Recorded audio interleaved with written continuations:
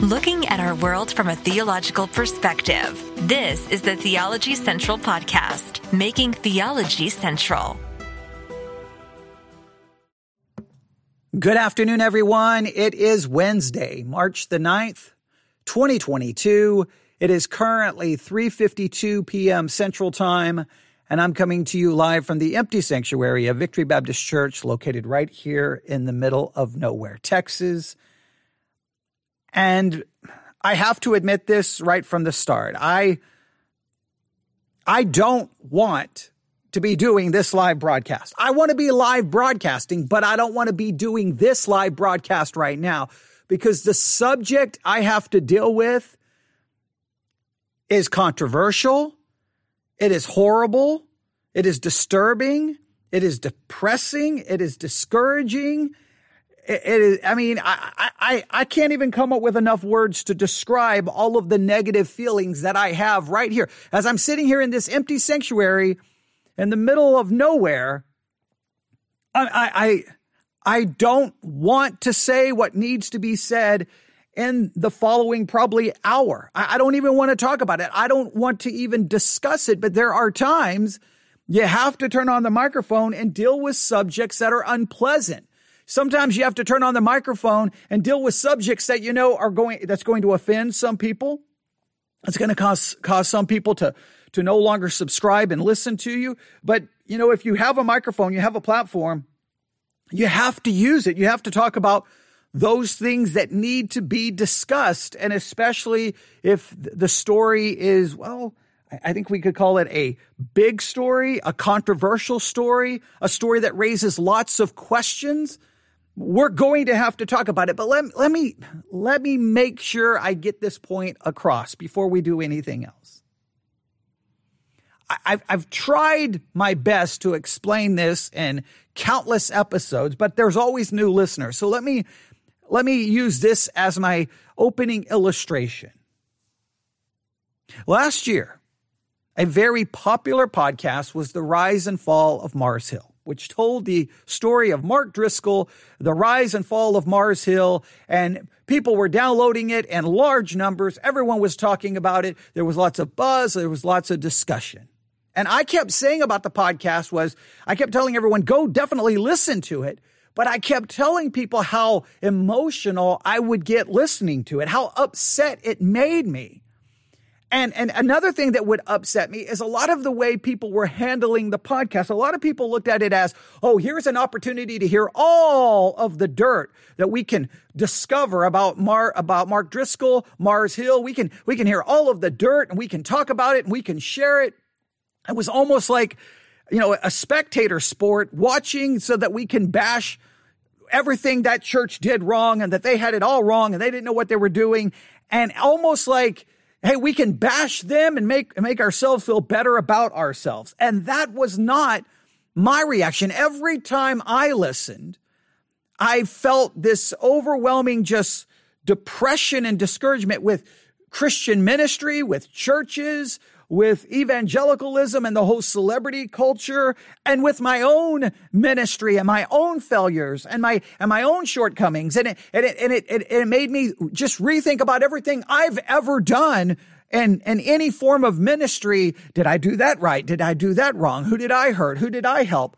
And it really was a very convicting experience for me. I was overwhelmed at times with emotion, literally tears running down my face. I was greatly bothered by what I heard, not just because I may have disagreed, but because I wanted to take what I heard about what happened at Mars Hill and what happened with Mark Driscoll and look at myself.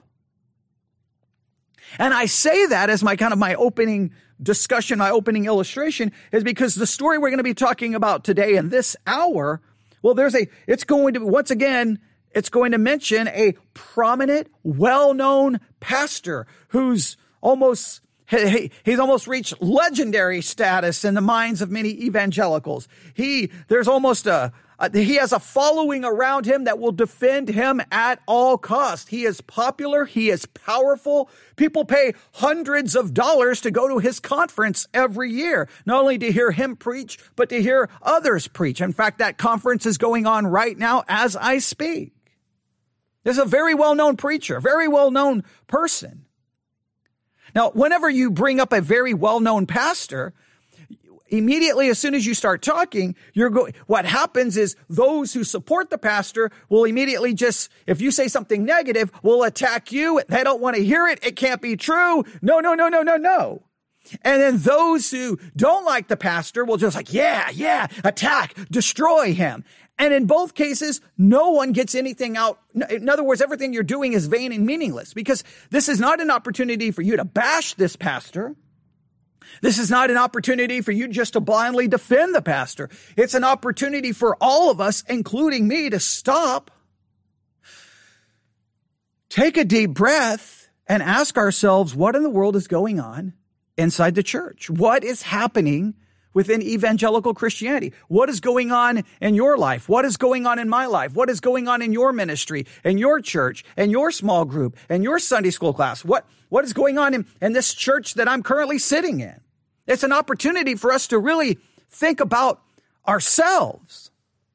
But because it's a very popular pastor, immediately it will be like, yeah, I disagree with him. Oh, bash him. Say some really mean things. Or it's going to be like, how dare you mention his name? Touch not the Lord's anointed. How dare you? And it's like, well, okay, that was a waste of an hour.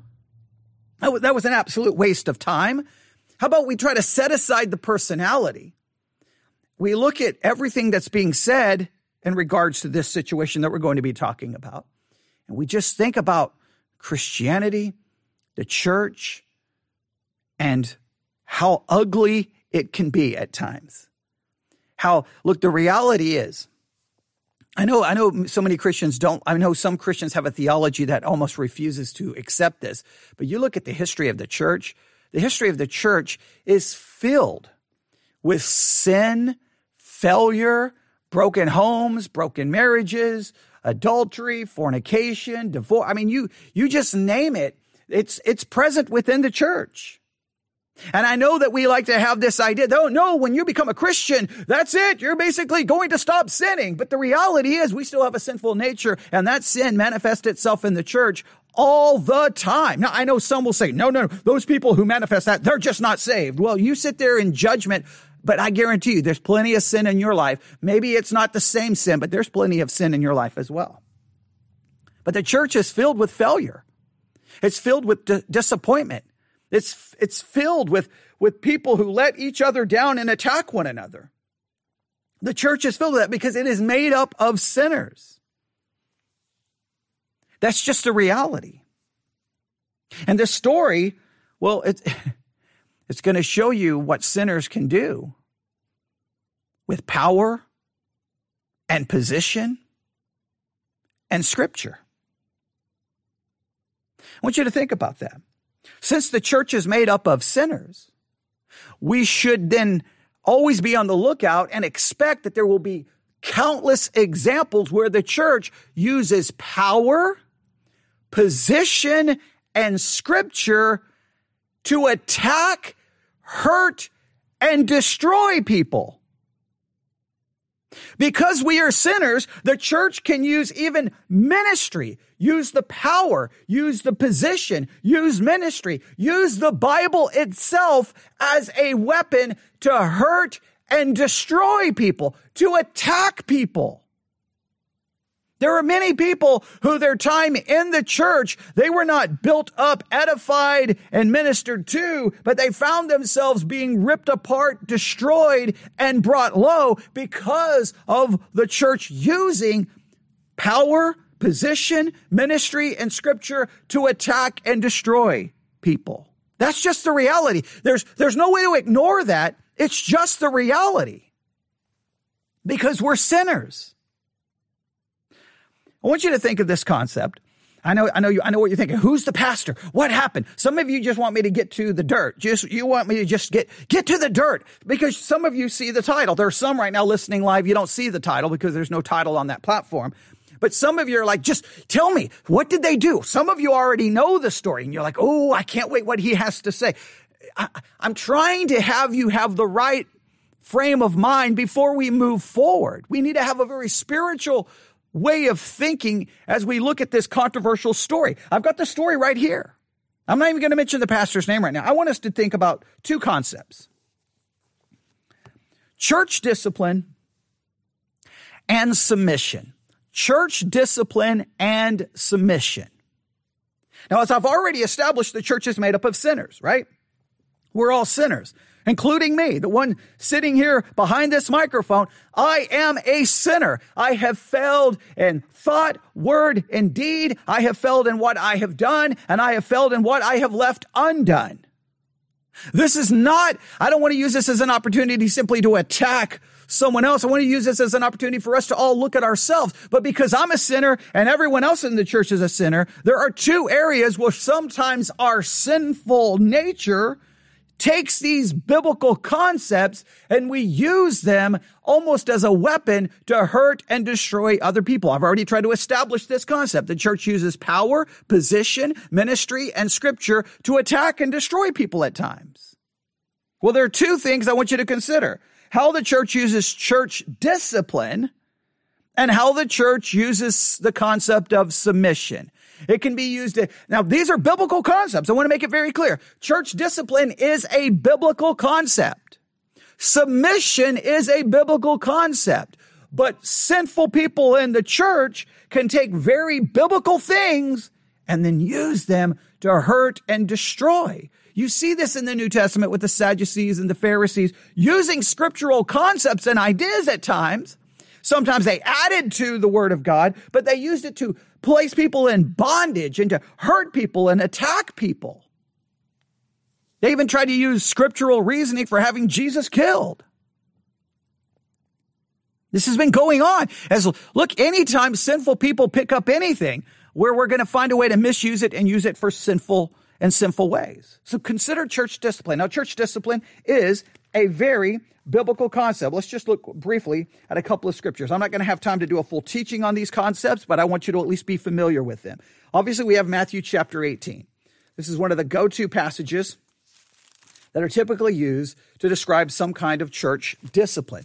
Matthew chapter 18, verse 15, all right? Moreover, if thy brother shall trespass against thee, go and tell him his fault between thee and him alone. If thou shalt hear thee, thou hast gained thy brother. So according to this, that if someone, now typically there's a lot of ways of looking at this. Some could say, well, this seems to be like if someone sins against you directly, then you confront them. Like some will try to kind of necessarily remove it from more of a church discipline framework and try to put it more about individuals having problems with one another and one has sinned against another. I will say this. I think that whenever the concept of church discipline is present in the New Testament, and this at least lays down principles that I think are very applicable. It's like this. If someone has committed a sin, the principle is this: you go to that person in private. You don't tell other people. You don't broadcast it. You go to that person. If that person says, you are right, I have sinned, I've messed up, they acknowledge it, then the problem, it's over, it's solved, it's done. If they will not repent, if they will not hear thee, verse 19, this is Matthew 18, verse 16. But if they will not hear thee, take with thee one or two more, that in the mouth of two or three witnesses every word may be established. If you feel like that they did not repent, then you take witnesses. That doesn't mean you go tell everyone else. You're not putting them on blast on social media. You go to them in private. If that doesn't work, you bring two or three witnesses in private. And if he will neglect to hear them, you tell it unto the church. Then you bring it to the church, not to everyone and, internet world, but to the church. You contact that church deals with it. That's the way it's supposed to work. Now, the question is, when someone violates every one of these rules to go after someone, that doesn't negate what the person has done it doesn't negate what the person did as being wrong. They still got to be dealt with, but it really makes everything messy because people are not following the basic rules that are laid out in Scripture. And I've seen Christians do this all the time. They'll hear about what someone has did and they'll talk about it and try to completely destroy the person instead of handling it in a biblical way. So you're supposed to take it to the church. If the person will not hear the church, let him be unto thee as a heathen man and a publican. So in other words, if he does not listen to the church, then the idea is you treat them now as a heathen and a publican. You treat them as they are lost. You treat them as not being saved. Now, what does that look like? Some churches will say, that means you have to break fellowship. You can't have any relationship with them. You can't have anything to do with them. And I would be like, well, wait a minute. Is that exactly what that is saying? Or is like now my relationship is I'm not treating them as a brother and sister. I'm treating them as an unregenerate person. And how do I treat an unregenerate person? Well, I hope to love. Doesn't mean I can't have a relationship with an unregenerate person. I just love them, try to show them the grace and mercy of God, and try to do everything to look for an opportunity to call them to repentance and faith. But some people think that means you put them out of the church and you never talk to them again. So this concept can be greatly abused. I can give examples, but I won't right now because we've got to get to the story, to the news story here. 1 Corinthians 5 is the next famous passage. This one should scare everyone absolutely to death. This one should cause every church to go, whoa, let's slow down on this church discipline thing and really, really think about what we are about to do. 1 Corinthians chapter 5, it is reported commonly that there is fornication among you, and such fornication as not so much is named among the Gentiles, that one should have his father's wife. Hey, there's some sexual sin going on in your church, and it is so bad that even the Gentiles don't talk about doing this kind of thing. You have basically someone in your church who's sleeping with his father's wife. This is messed up. You're puffed up and have not rather mourned that he that have done this deed might be taken away from you. For verily as absent in the body, but present in spirit, have judged already, as though I were present concerning him that hath done this deed. The church wasn't doing anything about it. In the name of our Lord Jesus Christ, when you're gathered together, and my spirit with the power of our Lord Jesus Christ, to deliver such a one unto Satan for the destruction of the flesh, that the spirit may be saved in the day of the Lord Jesus. Now that's a frightening thought. Turn the person over to Satan for the destruction of his flesh. That possibly means not only physical suffering, but maybe even death. That means you don't go run into church discipline with some kind of glee, some kind of excitement. You want to avoid it at all costs. It's the last thing you would want to do to someone. You're turning them over to Satan for the destruction of flesh. That is frightening and that is scary. That is a lot of power of the church saying, hey, we now are going to put you out of the church. We now are going to treat you as an unbeliever, and we're turning you over to Satan for the destruction of the flesh. That is an absolutely frightening thing with major psychological implications to the individual who's church disciplined. I mean, you're saying, hey, we're turning you over to Satan for him to possibly, physically harm you or kill you. That is a frightening concept. So the church has to enter into it very, very carefully. You don't rush into this. That's a biblical concept. All right. So there's church discipline. The other concept is submission. Ephesians 5, verse 22. Wives, submit yourselves unto your own husbands as unto the Lord. Now, the church has definitely been guilty of misusing excommunication and church discipline to hurt people and have used it in an incorrect way countless times throughout church history. Countless times has it been misused and abused. And sometimes they may not go so far to call it church discipline, but the church will use its supposed power to discipline someone in crazy ways. And crazy ways. I mean, I could tell all kinds of personal stories here, but I won't get into everything that happened to me at my first church in Nebraska, which was just a crazy situation. And basically, even though I was not church disciplined, and I left the church, they had a meeting. And well, put it this way, I received a recording of what happened in said meeting because someone recorded it. They brought in a tape recorder and recorded it. I know that's dating it a little bit, but that's okay. And then finally, I heard the tape.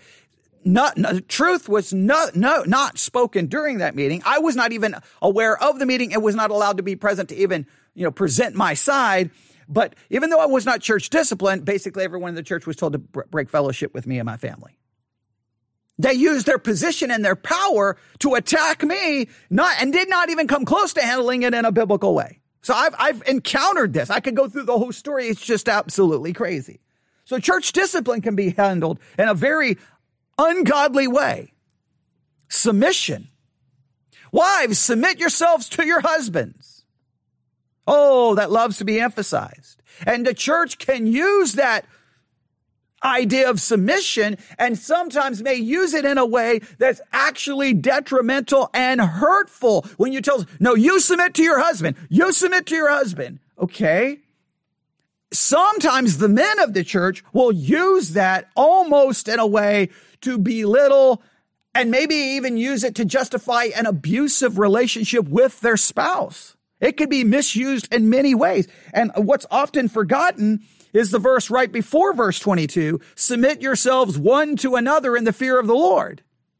Yes, there's a submission between wife and husband, but there's a mutual submission that involves all of us. That sometimes it's forgotten. And so sometimes, just as church discipline can be misused, this concept of submission can be misused. Oh, we have another one.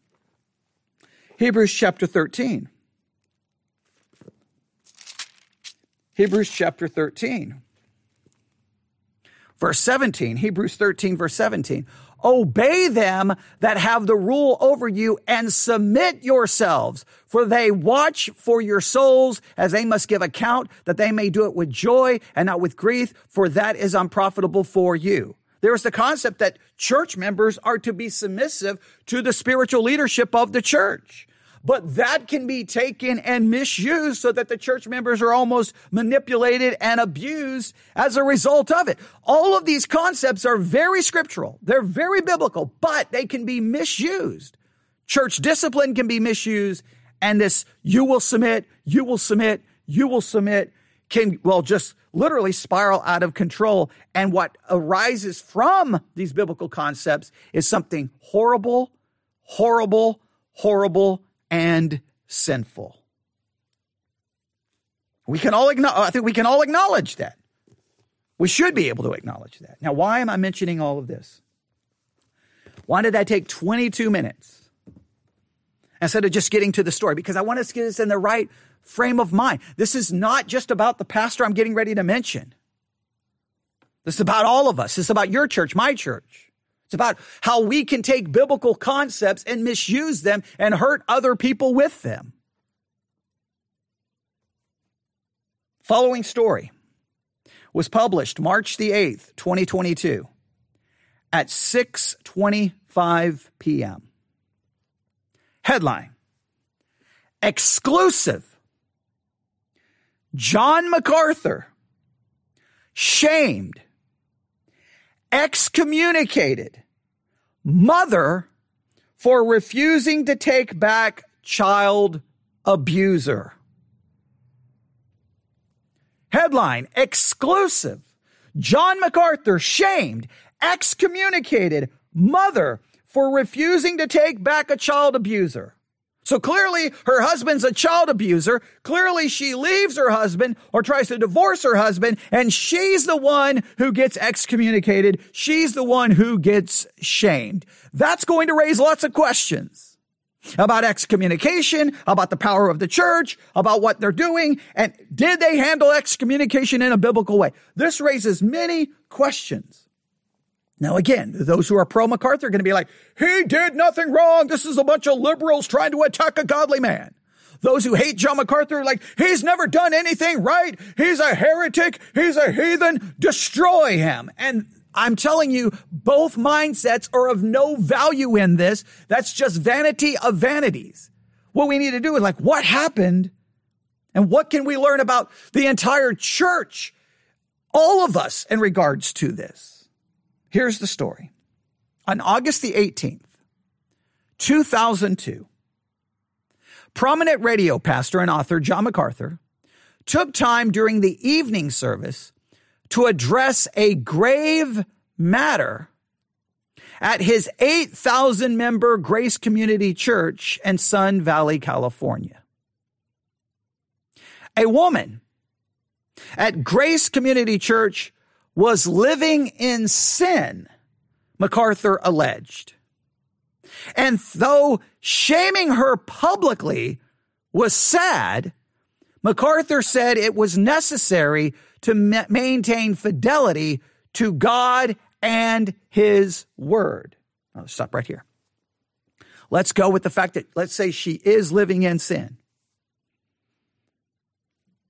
When is it appropriate to then mention it or, in a sense, shame the woman from the pulpit? When is that right? When is it wrong? Well, if we go with the Matthew 18 idea, it would have to be after she's been confronted, then 2 or 3 witnesses, then it's brought to the church. She still refuses. Then you have to bring it up to the church. Now, to me, clearly it would have to be a situation where it's, there can't be any visitors present. It would have to be like only members present. To me, that would only make sense. But okay. So let's say that everything here sounds right. Is it everything here is being handled correctly? Let's say she's been confronted. She's been confronted a second time. She was told that was brought to the church. She's still not repent. They had a closed meeting for just the members of the church. Then he brought it up. Okay. Well, then you could say, well, maybe this is being handled correctly. What did she do? How was she living in sin? What was going on? Let's see what we can find out here. So as men were distributing the elements for communion, MacArthur stated, now stop right here, that is disturbing to me. You're getting ready to take the Lord's Supper, and as they're distributing the elements for communion, you're going to stand behind the pulpit and now publicly shame someone? That I don't think that should be done in conjunction with the Lord's Supper in any way, shape, or form. No way. No way. In fact, I wouldn't even be doing the Lord's Supper on that day, because the Lord's Supper is an opportunity for everyone to examine themselves and to make sure that they're going to approach the Lord's Supper in a correct way. If you've got something big going on in your church and you're getting ready to drop some possibly controversial news, that's not putting anyone in the right frame of mind to partake of the Lord's Supper, where they're supposed to be properly discerning the Lord's body and his death. They're supposed to be remembering that. You're getting ready to drop some scandalous news on everyone. That's going to completely distract them from and having reverence for the Lord's Supper. So right there, I'm already like, okay, that doesn't make any sense to me.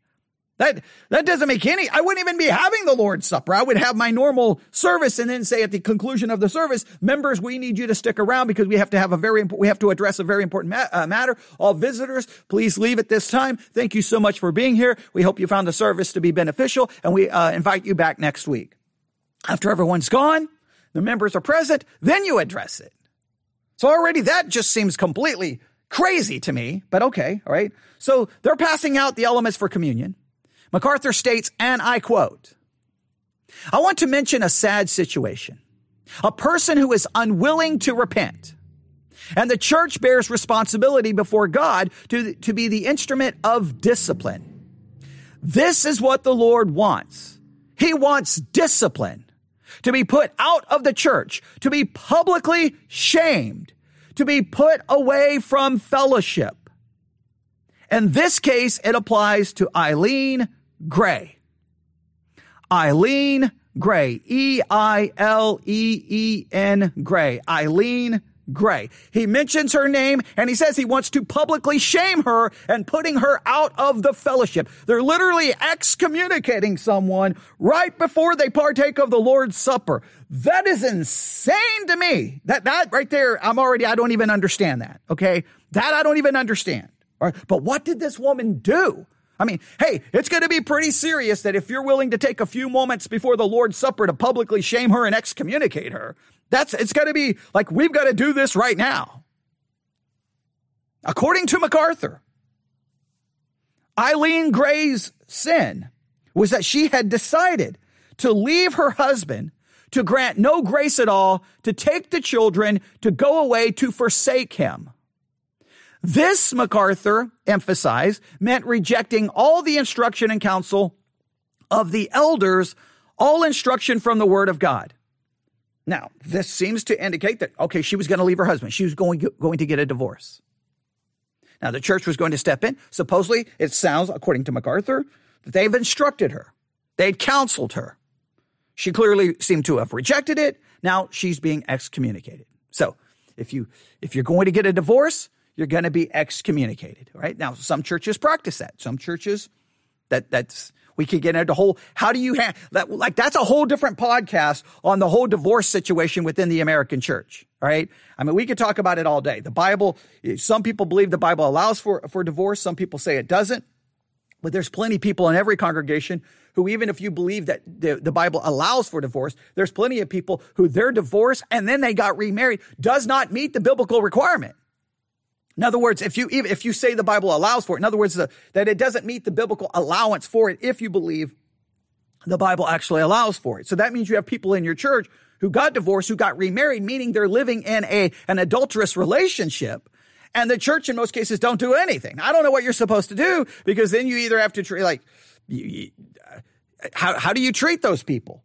They're in a sense, they're committing adultery. Now, if someone else commits adultery, they'll be excommunicated, but that divorced, remarried couple, they're living in adultery, but no one does anything about it. Now, if you go to Catholicism, they would say they have to remain celibate in their marriage. Protestants just laugh at that. It raises all kinds of questions. But okay, she's getting a divorce. Whatever your view is on divorce, she's getting a divorce. She's going to be excommunicated. All right. Now, what's going on here? Let's see if we can find out. MacArthur then encouraged the church to pray for Eileen and to treat her as an unbeliever, for all we know, she may be.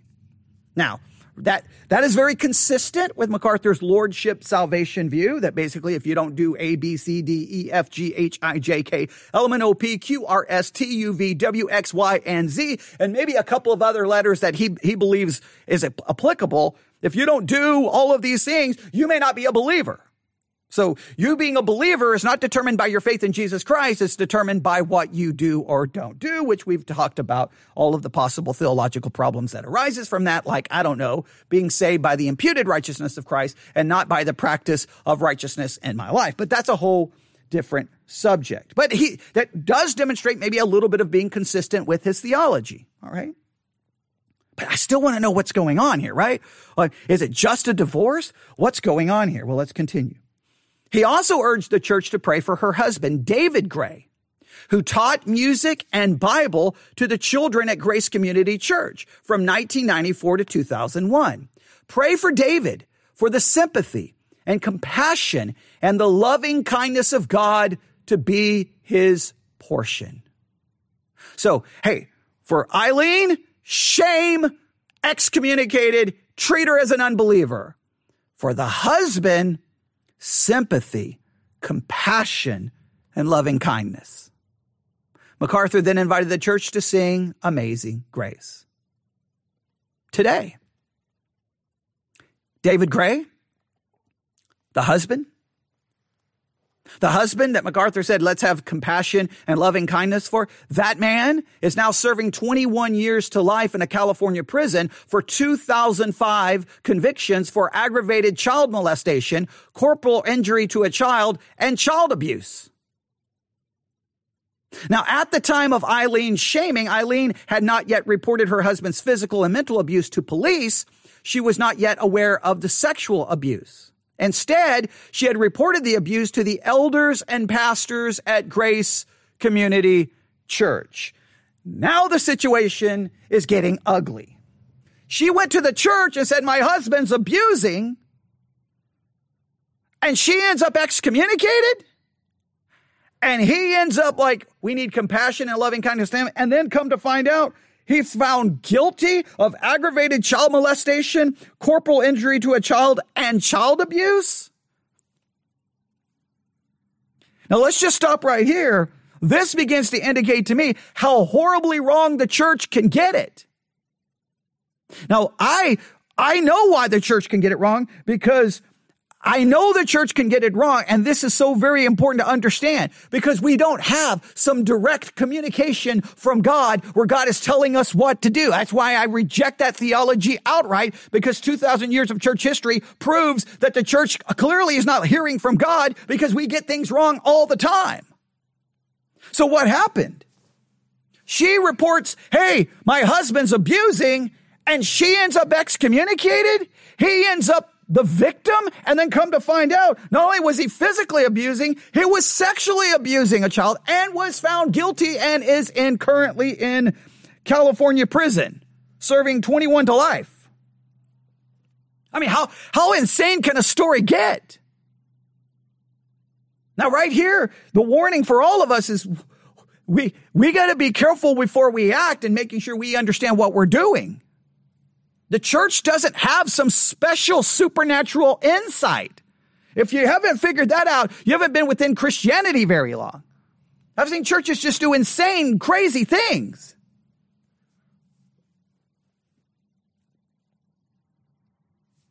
Let's continue. Eileen also had not left her husband. And now she had not left her husband as of yet.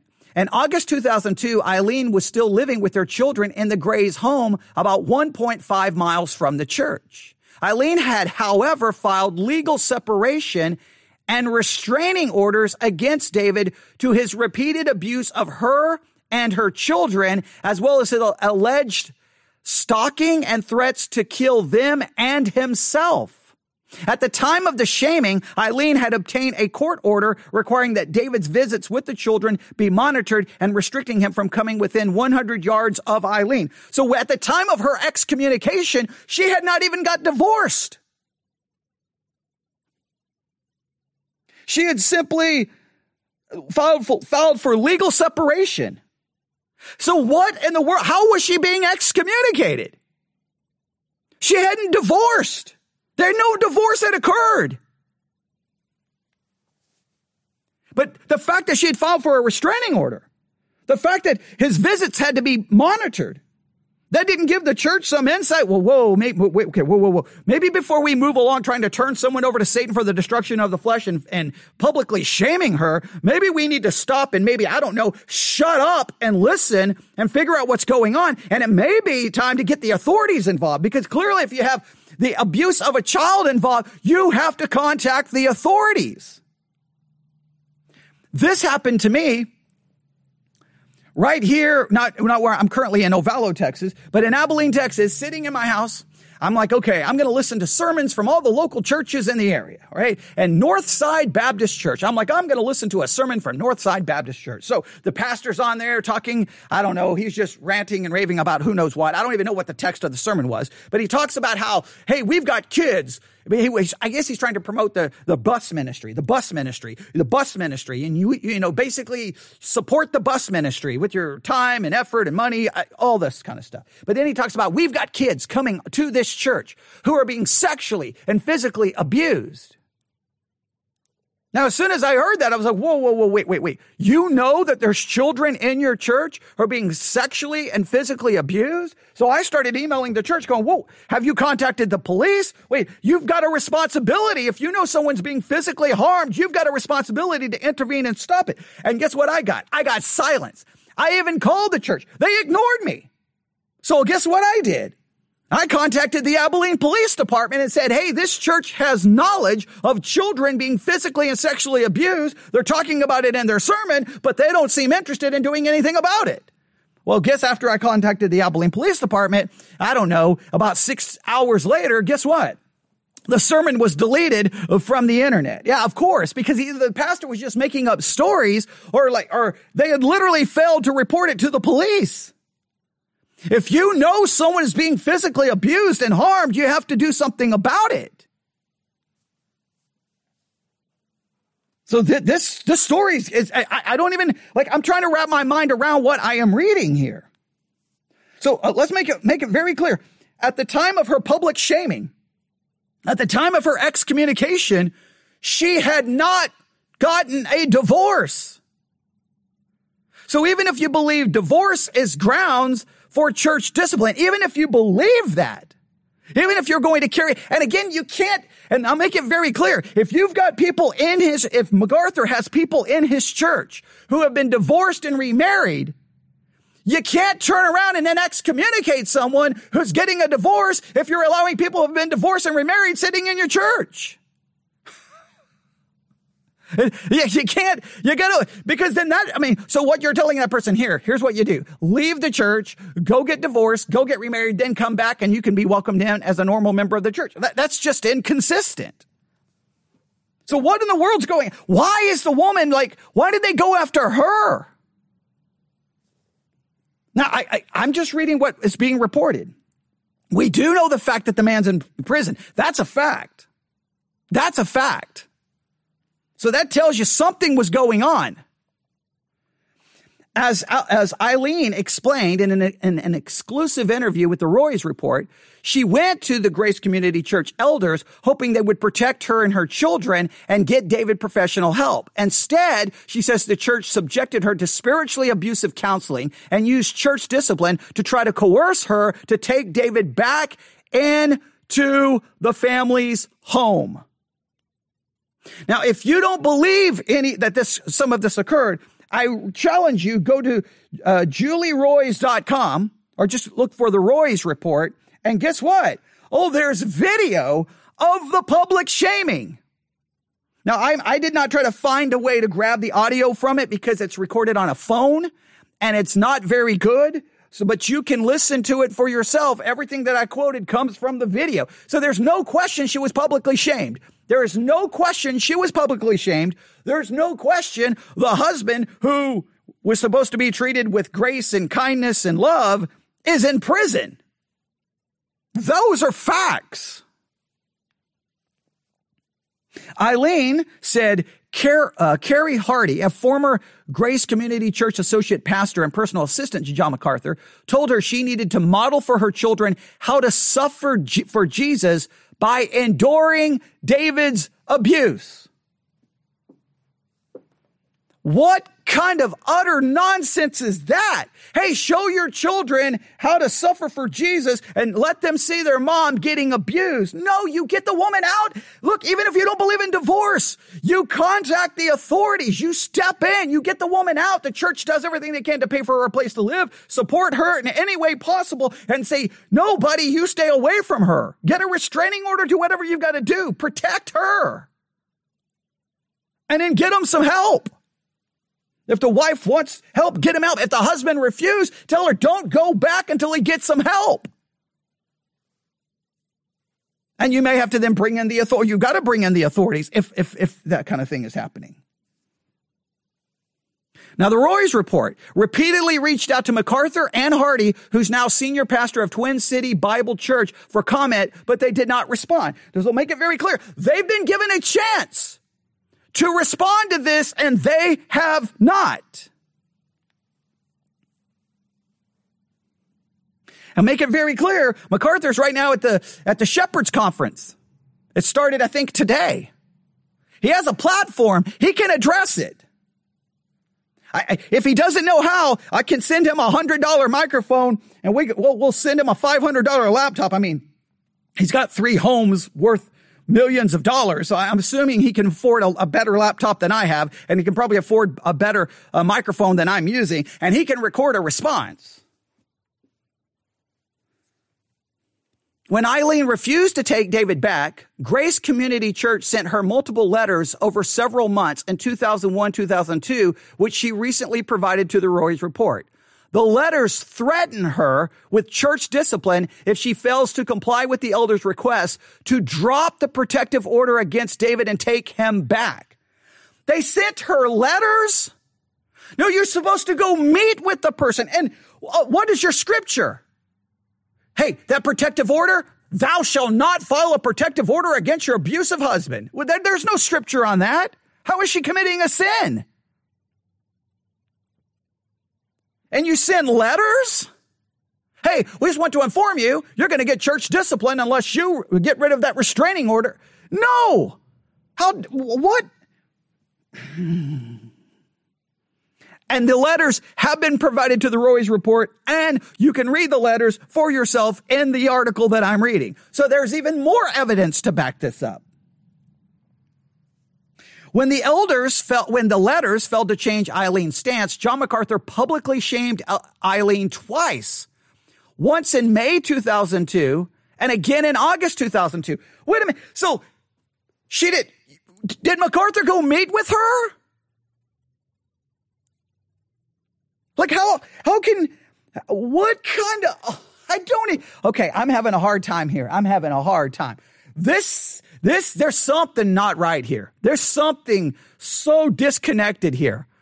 I don't know if the husband was telling them garbage about her, and they just went with his story, but they didn't even meet with her. They just sent her letters. How about you hear her side of the story? How about the minute the story gets muddied, right? Look, let's just go with this. If they're like, wait, where's your wife? Okay. And then you find out, oh, my wife left me. Oh man, what's going on? Okay. All right. So, and then the husband gives you his story and you go, okay, well, your wife's a member of the church. I need to talk to her. You talk to her. And the minute she brings up, he's abusing me, he's abusing the children, everything comes to a screeching halt. And at that point, you may be getting two completely different stories. You can't start church disciplining someone until you're able to figure out exactly what's going on, okay? Because you don't have some spiritual insight. If the husband's story is different than the wife's story, you can't move on in church discipline because you don't even know what's going on. You can't church discipline when you don't have the actual story, or you have two very different stories going on until you can confirm it. That's why in Matthew 18, you have to bring 2 or 3 witnesses. You got to have some kind of confirmation on what's going on. And why was she publicly shamed twice? How many times does a person have to be excommunicated? Did you excommunicate her in May? Did she come back to the church? And then you excommunicated her again in August? That doesn't even make any sense. Eileen told the Roys report, MacArthur never spoke with her before, during, or after the shamings. According to her, MacArthur never spoke to her. Then there is no biblical grounds for church discipline. This is absolutely wrong if that is true. And I say if that's true because I wasn't present and I don't know. I'm trying to verify what is verifiable. Her husband's in prison, convicted of child molestation and abuse. She was sent letters because those letters have been provided to the Roys report. She was publicly shamed because there's video of the public shaming. That part, it can all be confirmed. In the months between the shamings, Grace Community Church members and staff repeatedly harassed and visited Eileen at home, urging her to obey the elders, according to Eileen and a dozen of pages of court documents obtained by Roy's report. Now, the members, who are the staff? I don't know. The members, I'm just going to say this. They probably were misguided, probably thought they were trying to do the right thing, probably thought they were trying to be helpful. Church members sometimes trying to do the right thing end up doing really horrible things. So, but where was MacArthur? He's the pastor. He's the pastor, for crying out loud.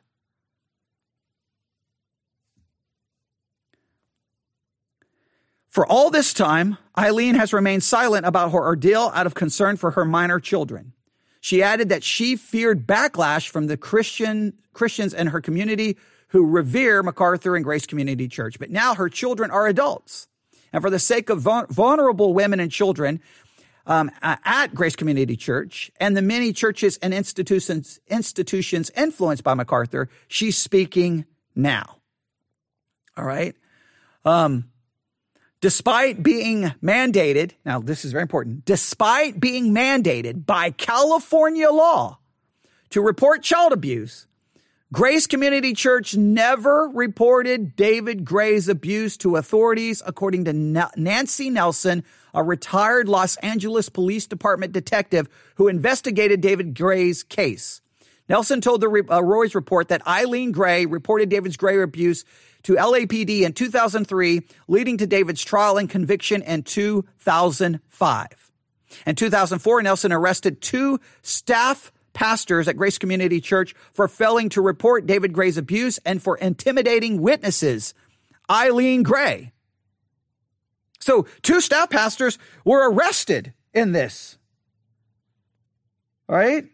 So, this is insane. Hardy, one of those pastors, the other, Bill Shannon, currently leads Grace Community Biblical Counseling Ministry. So they were arrested for failing to report the abuse, and now they're in charge of Biblical Counseling Ministry. Court record shows Hardy's case was dismissed or not persecuted, in February 2005. There are no court records for Shannon indicating that his case did not progress that far. So both men were arrested, but it appears nothing came of it. So there, in that case, if nothing came of it, at least legally speaking, we can't say that they were guilty of anything, legally speaking. All right. Now, this article goes on for a long period of time. There's a lot here. I do not have time to read all of this. The letters are here. I mean, it goes through there's an excerpt of MacArthur shaming her in 2002. I mean, there's the letter right here. Here's the from November the 17th, 2001. And you can read it all. I want you to go to the Roy's report. Again, you can go to Julie Roy's. Let me just spell it out for you. Julie, Julie, Roy's, ROYS.com.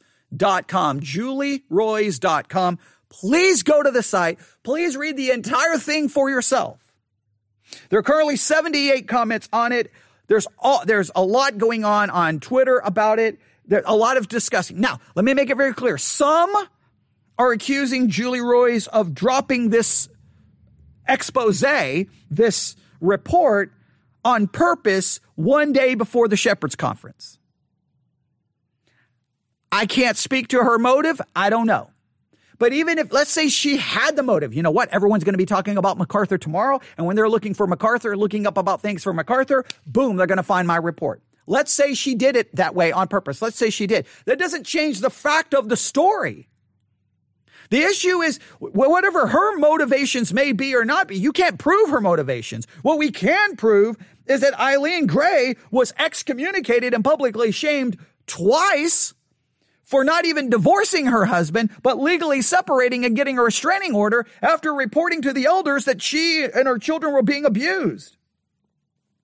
And they attacked her and excommunicated her, treated him as the victim, and then he ends up going to prison for doing exactly what she accused him of. Now, he's been legally guilty. So from the legal standpoint, he's guilty. Her accusations were correct. And the church got it completely wrong. The church got it wrong. They committed sin. They went after the wrong person. They did not practice justice. They did everything completely wrong. Now, what should be done now about it? Well, everyone has their thoughts. I know this.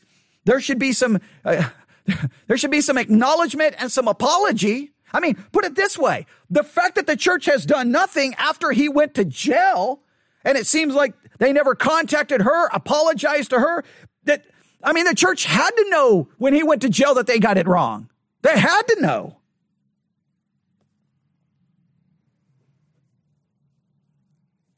I don't even know what to say. I'm like shaking just even reading the story. It makes me that upset.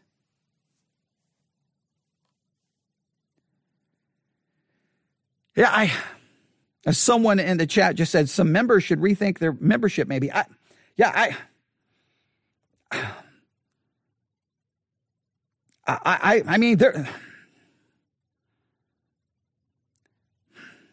don't know what to say. I'm just going to try to be careful and not say anything that I shouldn't say. That's what I'm going to try to be careful and not say anything I shouldn't say.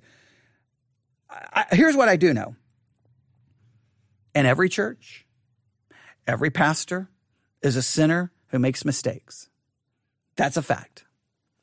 There's no excuse for those mistakes, and pastors have to be held accountable for said mistakes. There has to be sometimes confrontation. There has to be rebuke. There has to sometimes be repentance, and hopefully there can be restoration. The fact that Grace Community Church has done nothing is disturbing beyond, it's disturbing. My fear is that nothing's going to happen. Nobody's going to care. Nobody's going to do anything about it. I mean, there's been reports about, hey, did MacArthur are those notes in his study Bible actually by him? There are those who are saying, no, he didn't write any of those notes. Yet he claims that there's been lots of accusations in regards to MacArthur's ministry that nobody seems to care enough about, or even there's been discussions about plagiarism. Did he actually write the books? He owns 3 homes. One of them, one's over $1 million. I don't even know how much all the homes combined are worth. There's lots of discussions about a lot of issues, and nobody seems to care about any of it. All right.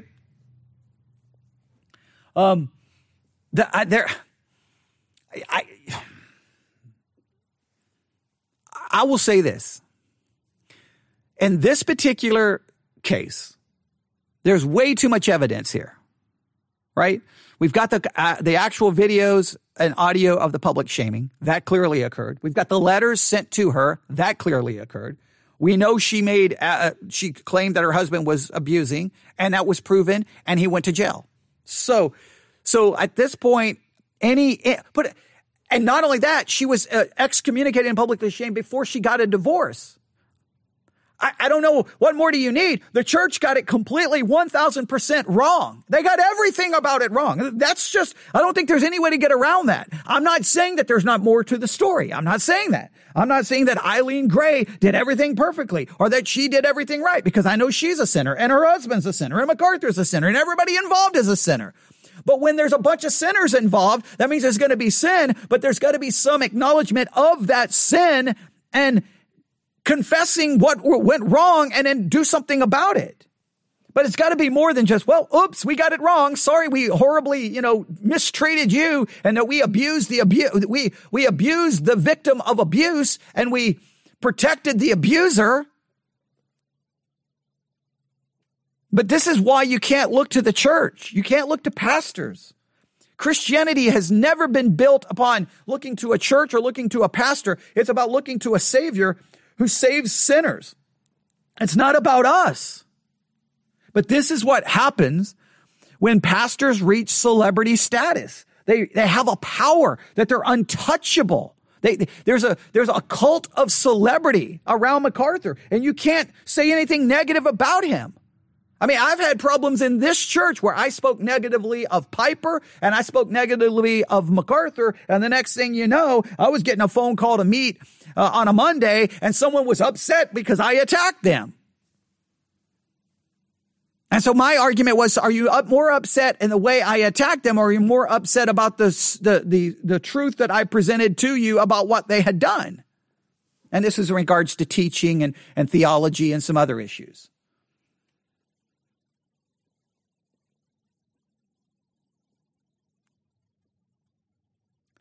I put it this way, once a pastor reaches a status where people, and I think, what was the price for the Shepherds Conference this year? Let me look here, because it's going on right now. I don't think there's be a way for me to look. Hang on. Shepherds Conference 2022. Register. Let me see here. Registration is now closed. I don't know how much it cost. It's a couple of $100. I don't know exactly how much it is, but it's a couple of $100. I think it used to be $400. I think it's $500. I think so. Whenever you are a pastor and people will pay $500. First of all, if you ever reach a status where people will pay $500 to come hear you preach inside your church, and you allow that to occur, to me, something's already. You already know my feelings. The whole conference system is corrupt. When the word of God becomes the product and you sell it by making people pay money to walk through the front door of your church to hear the word of God, people are paying money to get inside a church to hear the word of God preached. Whenever people have to pay money to enter a church to receive the word of God, Christianity has gone completely off the rails, and it's apostate, and it's gone. Not that the theology is apostate, not that the doctrine is apostate, but that practice is apostate because it's fallen. It's no longer biblical Christianity. You've turned Christianity into a marketing scheme. Hey, we've got MacArthur. He's worth $500 to come here preach, right? Oh, and we're going to throw in some other big names. Come now, register soon. Registration is going to close. It's going to be a sellout. It's like, is this church, or is this I'm promoting the next big music festival? And again, what's the product being sold? In some ways, it's the preaching of God's word. But no, people are paying that money to get near the celebrity, to hear the celebrity, The preaching of God's word, no one should ever have to pay for. You shouldn't have to pay to get inside a church. I mean, just think about, try to just wrap your mind around that. Hey, here's people who are all, you drive by a church. Who are all these people? Are they waiting to get in? For what? Oh, we're having a conference. Oh, great. Can I come? Yeah, that'll be $500. What? You have to charge to get into church to hear preaching? Yep. Okay, you people are out of your minds. But no, as a Christian, I'm not supposed to say you people are out of your minds. I'm supposed to go, oh, well, this is the godly right thing to do because it's John MacArthur and his preaching. I mean, nobody can preach like John MacArthur. He's better than everyone. He's better than everyone. So everyone should be willing to pay $500 to hear that. Okay, someone just said $499. That's the walk-up price. Yeah. Okay, so the walk-up was $500. I guess if you pre-registration or early registration, you always get the discount. That's just crazy. I mean, can you imagine the Apostle Paul? Hey, Peter, guys, look, we're apostles for crying out loud. I mean, we walked with Jesus. We literally, well, Paul wouldn't say that, but I mean, Jesus taught me, but the rest of you guys, you actually walked with Jesus. You saw him. Paul obviously had the encounter on the road to Damascus. Okay. So I'm getting ahead of myself, but hey, we're apostles. Let's have the first apostles conference. Well, we can charge a lot of money. I mean, come on. We are receiving inspired scripture. Let's do this. Let's keep the scriptures. We'll write the letters and we'll say, if you want to hear the letters, you got to pay whatever the money would be back then. You got to pay so much to get in, and we'll read the letters that we receive from God what we receive from God. We'll read them to you. I mean, that's not the way it worked. Freely we have received, so freely we give. I can't stand Christian podcasts who put their content behind paywalls. Hey, if you want to hear the rest of this episode, you join our Patreon page for $5 a month or $10 a month or $20 a month, and you can become a reformer, and we'll send you this. And you can even ask me questions. I've seen even some of the Christian podcasts where if you want to ask a question to the host, you have to join their Patreon page, and if you support them enough, you can contact them. That's how, and people buy into that. Sometimes I'm thinking I'm an idiot. I could be making money on all the work I do. So to me, but here's the thing. I'm trying to I know I'm already over an hour. I want you to see the connection I'm trying to draw here. Okay. Maybe you're getting it. Maybe you're not getting it. Once you reach this level of celebrity where people are literally willing to give you $500 to get in, you reach a level of untouchability. You are untouchable. And all you got to do is surround yourself with people who are going to protect you. And then you're all in. You're all on the money train. Everybody's going to make money. Everybody's going to be great. You're going to have power. You're going to have position. You're going to have celebrity. And you're going to have money. So therefore, crazy things like that happen where a woman is completely mistreated and nobody cares. And I will guess that nobody's going to care even after the report comes out. Nothing's going to happen. Julie Roy's on Twitter. You can look up her Twitter account.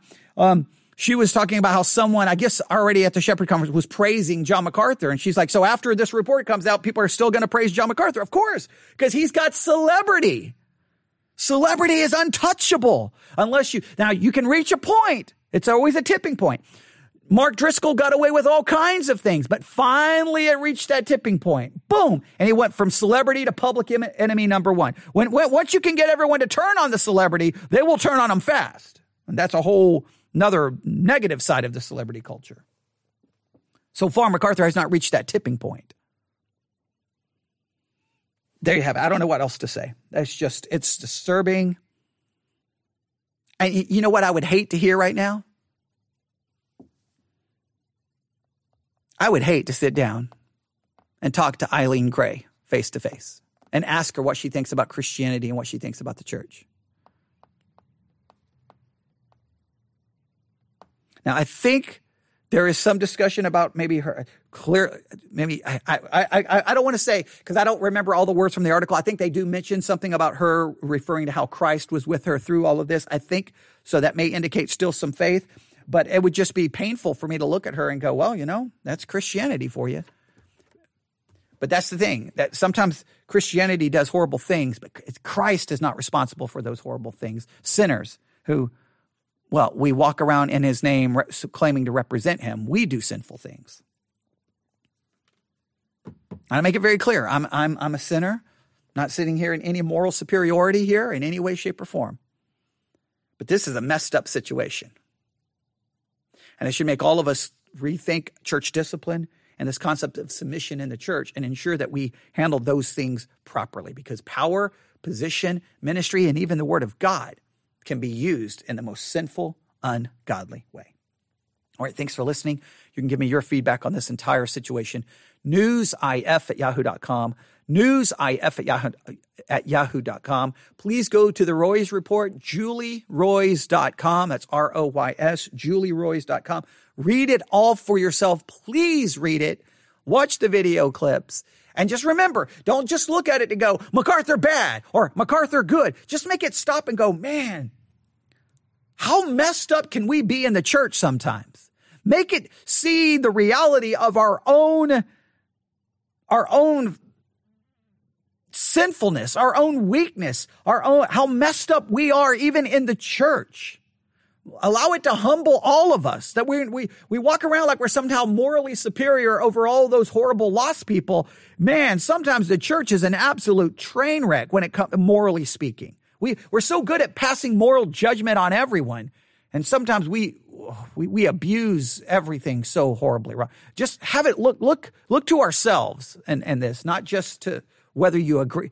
It's not about picking, are you Team MacArthur or Team Eileen? It's not about breaking down into teams. It's about, man, the church is messed up. And we all have to acknowledge that. All right, I'll stop there. Everyone have a great day. God bless.